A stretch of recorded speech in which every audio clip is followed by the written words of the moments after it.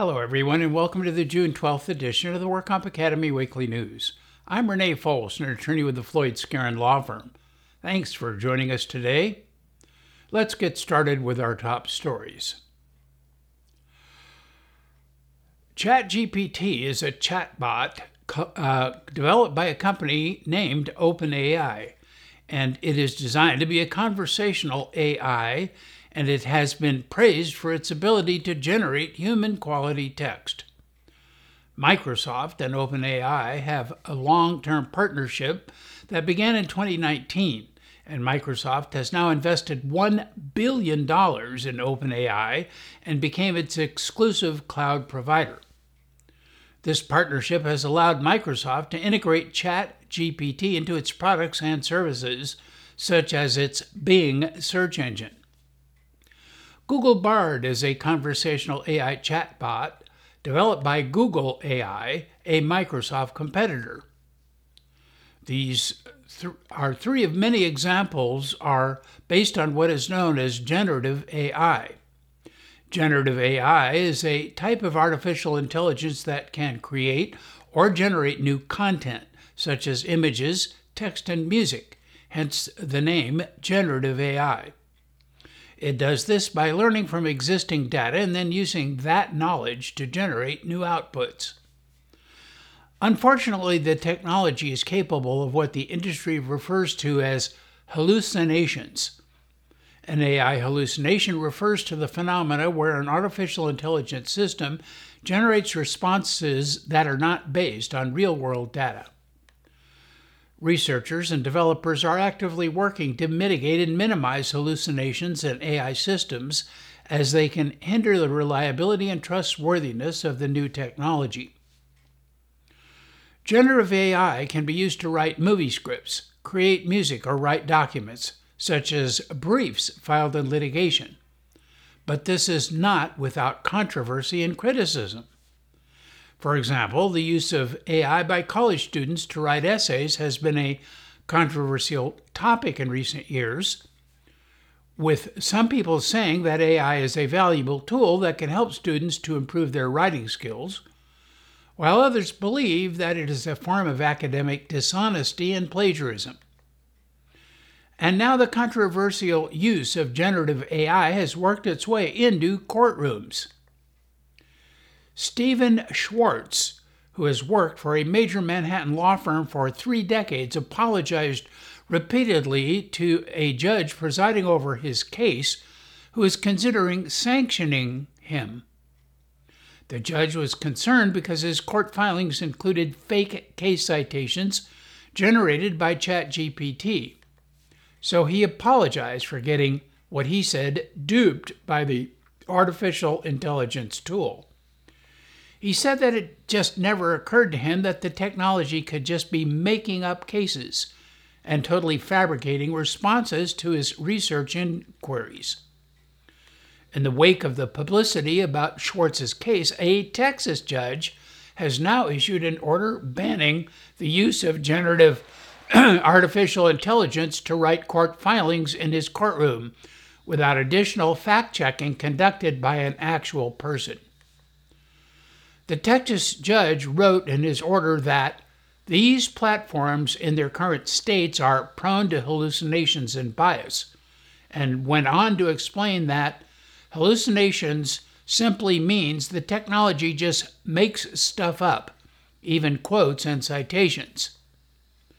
The new requirement comes after a lawyer representing a man suing an airline used ChatGPT to prepare a legal brief, which was discovered to be laden with errors, including made-up court cases. The federal judge presiding on the case said he is at least putting lawyers on notice that they cannot just trust those databases. They've got to actually verify it themselves.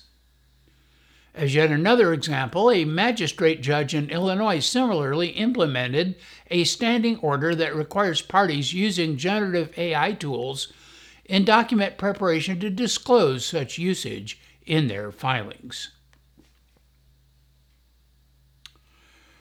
Lewis Brisbois Bisgard and Smith, a large international law firm with over 1,500 attorneys in 34 offices across the United States, Canada, Europe, and Asia, and who is headquartered in Los Angeles, California. In addition to insurance defense, it offers a range of legal services such as complex litigation, including class actions, mass torts, and product liability cases. Last month, John Barber, who was chair of the Lewis Brisbois employment law practice, announced that at least 110 lawyers were leaving Lewis Brisbois after signing agreements to join a newly formed spin-off firm he founded. It's called Barber Rannon. John Barber will lead the firm along with Jeffrey Rannon, who is a national vice chair of the labor and employment practice at Lewis Brisbois.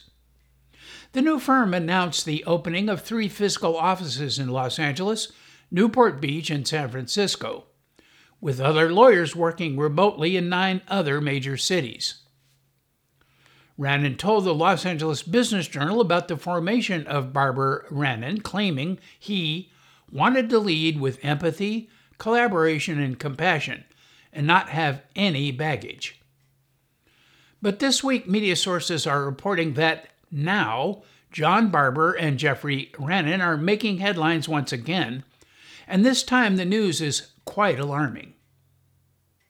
According to the New York Post, Barber and Rannon are alleged to have engaged in racist, misogynistic, homophobic, and anti-Semitic language about their clients and colleagues while at Lewis Brisbois, and this was according to a review of internal emails released Monday morning. Lewis Brisbois found the problematic emails after an audit, which was triggered by a formal complaint about Barber and Rannon, according to 2 sources familiar with the matter. Barber Rannon CEO Tim Graves released a statement Monday confirming that the 2 men had resigned the new firm following the discovery of the emails. He went on to say that the remaining equity partners expressed their disappointment and disdain for the language Mr. Barber and Mr. Rannon used, and they will now form a new firm with a new name. The first release of these emails was made by Lewis Brisbois to Forward, which is a nonprofit that claims to be the most widely read Jewish newspaper anywhere. According to Forward, the internal emails go back to 2012 and reveal that the 2 cultivated a culture of bigotry and disparagement against members of the Jewish community. The Forward article provided numerous examples, such as in a 2012 email when Jeffrey Rannon wrote to John Barber that allegedly said, "I forgot to write that we will not hire Jews," after the latter recommended a person his or her identity was redacted by the company for a litigation contract. Many of the shocking missives obtained by the Post from the pair's former firm were also racist or anti-LGBTQ. Critics ripped the 2 men's behavior and the firm's hypocrisy, and civil rights activist Al Sharpton told the Post that he was calling on the State Bar of California to conduct a full review of their character and licenses to practice law. Barber and Rannon individually did not return multiple messages seeking any comment. And now our litigation report. Five Guys Restaurants is hoping that their 5th try to settle a wage-hour class action against them will do the trick and settle a case pending now for 5 years. Five Guys Enterprises is an American fast food chain focused on hamburgers, hot dogs, and French fries, and it is headquartered in Virginia and has over 1,600 locations in the United States, Canada, Europe, and Asia. And California is the state with the most number of Five Guys locations, with 128 restaurants, which is about 9% of all Five Guys restaurants in the U.S. A class action lawsuit was filed against them on behalf of 2,206 non-exempt workers at the gourmet burger chain in 2018 by lead plaintiff Jeremy R. Lusk in a Fresno federal court against Five Guys, alleging that the company violated California labor laws by denying its workers breaks and overtime pay. Plaintiff Mr. Lusk worked as an hourly non-exempt manager in training at a Five Guys establishment in California from August to November 2016. He alleged that he and class members were not always permitted to take 30-minute meal breaks and 10-minute rest breaks for each 4-hour work period because it was too busy for them to do so. And he also alleged that he and class members were required to perform work off the clock, such as counting out the cash register, which may take up to 20 minutes, and they were required to utilize their own personal vehicles to pick up food and supplies, and Five Guys did not reimburse them for that use. In 2019, Five Guys and the plaintiffs agreed to a $1.2 million settlement. However, the settlement was rejected by a California federal judge who identified several issues that needed to be addressed. Then, in 2020, plaintiffs again filed a first amended motion for preliminary approval of their settlement, which had addressed the issues raised by the court. But again, the court denied the motion, finding more issues that needed to be addressed. Moving then to a year later in 2021, the plaintiff made a third try and filed a supplemental second amended motion for preliminary approval. And again, the court denied plaintiff's motion, triggering another amended motion in 2021 for preliminary approval. But then in January 2022, the court again denied plaintiff's fourth try to settle the case.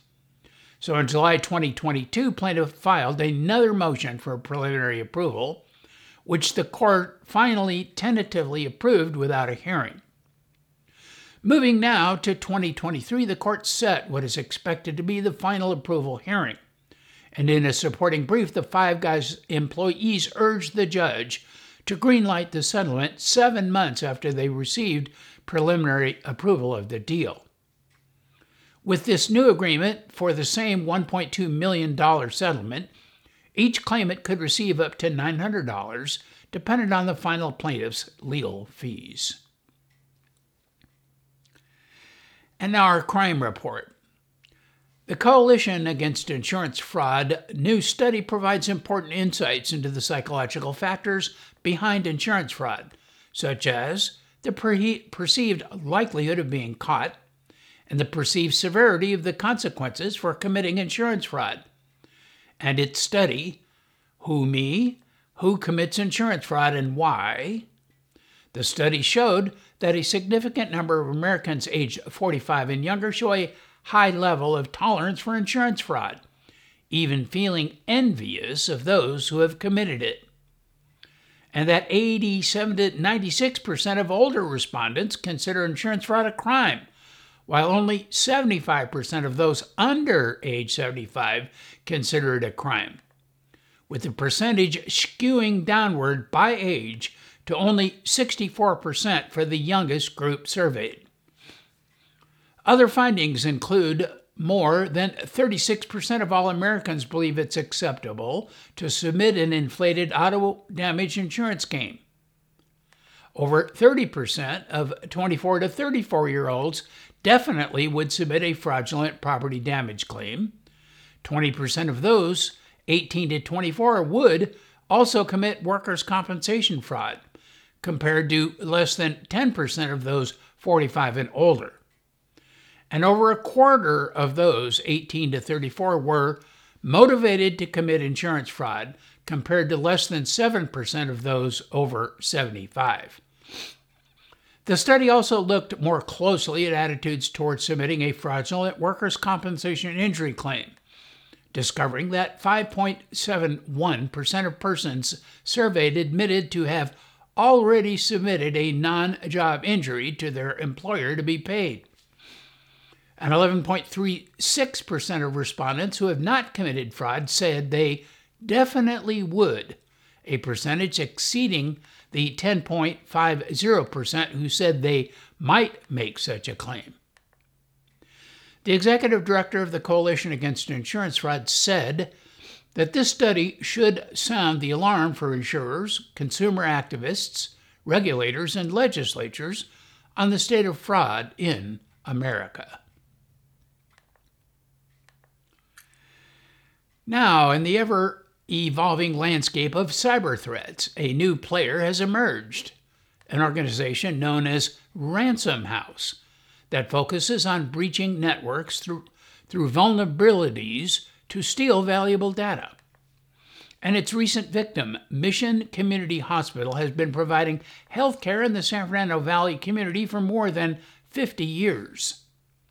Ransom House publicly announced that it has 2.5 terabytes of the hospital's data and provided some proof, along with a note that strongly recommended that the hospital contact them to prevent confidential or research data to be leaked or sold to a third party.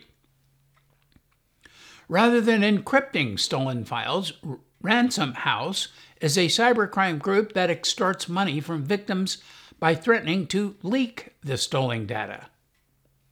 The group first emerged in December 2021 and has since successfully targeted a number of high-profile organizations, and also uses a blog to taunt victims and to encourage other cybercriminals to target them. And in regulatory news, the National Safety Council has been America's leading nonprofit safety advocate for nearly 110 years, working to eliminate the leading causes of preventable death and injury, focusing its efforts on the workplace. Organizations and individuals across the country have come together to join the National Safety Council in observance of National Safety Month each June, to bring extra attention to the safety issues faced from the workplace to any place. The latest available data reveals that more than 4,400 preventable workplace deaths and 4.26 million injuries occurred in 2021. The National Safety Month provides an opportunity to raise public awareness of the leading safety and health risks in order to decrease the number of preventable injuries and deaths in the United States, as it is as important as ever. This June, the National Safety Council encourages employers and individuals alike to be safety role models on and off the job, because it just may prevent an injury or save a life. As part of the observance, each week of June is focused on a specific safety issue. This year, the topics include Week 1, Emergency Preparedness. Week 2, Slips, Trips, and Falls. Week 3, Heat-related illness. And Week 4, Hazard Recognition. The WCIRB has released an updated COVID-19 report on the topic of medical treatments and costs of COVID-19 claims and long COVID in the California Workers' Compensation System, a 2023 update. Since March 2020, over 300,000 COVID-19 workers' compensation claims have been filed in California. But the number and average cost of COVID-19 claims declined in 2021 and 2022 compared to the early months of the pandemic. Still, many claims continued to be filed, particularly from healthcare workers on the front line of COVID-19 patient care, and others who had to work outside the home and faced higher exposure to COVID-19 infection. Highlights of the report showed that, over a 12-month post-acute care period, approximately 13% of COVID-19 claims with medical payments received treatments for long COVID symptoms in the workers' compensation system. Also, the risk of long COVID is higher among female workers over age 50, and as well as those with comorbidity. And it showed that claims involving treatments for long COVID symptoms are 4 times more likely to receive permanent disability benefits compared to other COVID-19 claims without treatment for long COVID symptoms. The full report is available in the research section of the WCIRB website.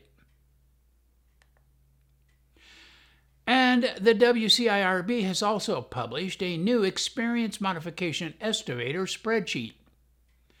An employer's experience modifier, or XMOD, is calculated by examining the insured's actual loss history against the expected or average loss experience for the insured's class of businesses.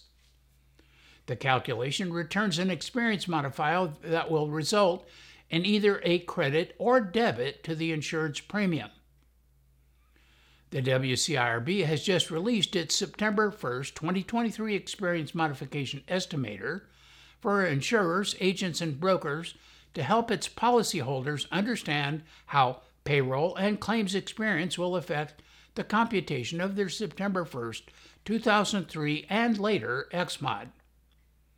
To use the WCIRB September 1st, 2023 Experience Modification Estimator, which is free of charge, visit the Learning Center on WCIRB.com.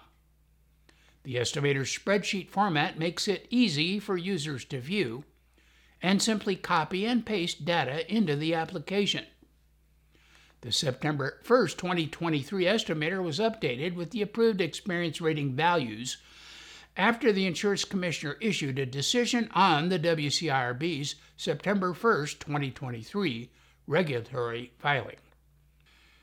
State Farm General Insurance Company just announced it will cease accepting new applications, including all business and personal injury, property and casualty insurance, effective May 27, 2023.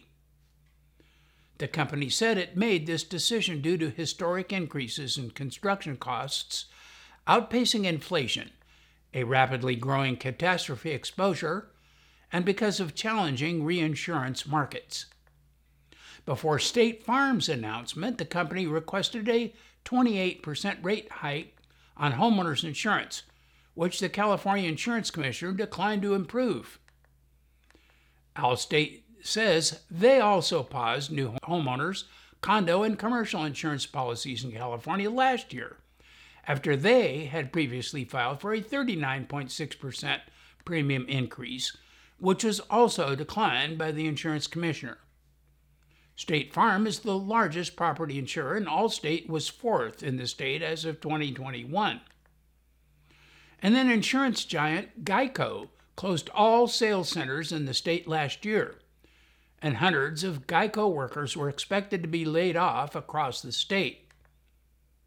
According to the American Property Casualty Insurance Association, auto insurance losses spiked 25%, while premiums increased by only 4.5% in recent years. And Progressive Insurance stopped advertising in the state of California, and its president and chief executive officer said in an earnings call last year that the company was slowing its growth in California.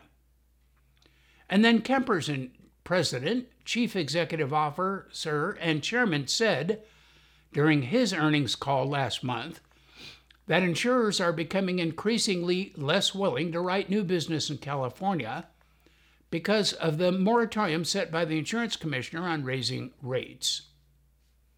And then last March, the Wall Street Journal reported that insurance companies are quietly fleeing California as recent floods and the wildfire season has saddled insurance companies with as much as $1.5 billion in losses. This all goes back to 1988 when California voters approved a ballot measure, Proposition 103, which was backed by tort lawyers, that turned the insurance commissioner into a rate-setting czar, which some say is the catalyst for the insurance exodus from the property liability markets. Following State Farm's announcement, the insurance commissioner published a consumer alert which announced the State Farm decision and clearly stated that while the California Department of Insurance cannot legally control a company's business decision, it can help Californians navigate their options. The Department of Insurance concluded by saying, It continues to proactively outreach to insurance companies to write more business in California, so consumers continue to have available coverage options in the face of continued climate change. These discussions, they say, are ongoing. So with that story, that is all of our news and events for this week. Please check our website daily for news updates, past editions of our news, and much, much more.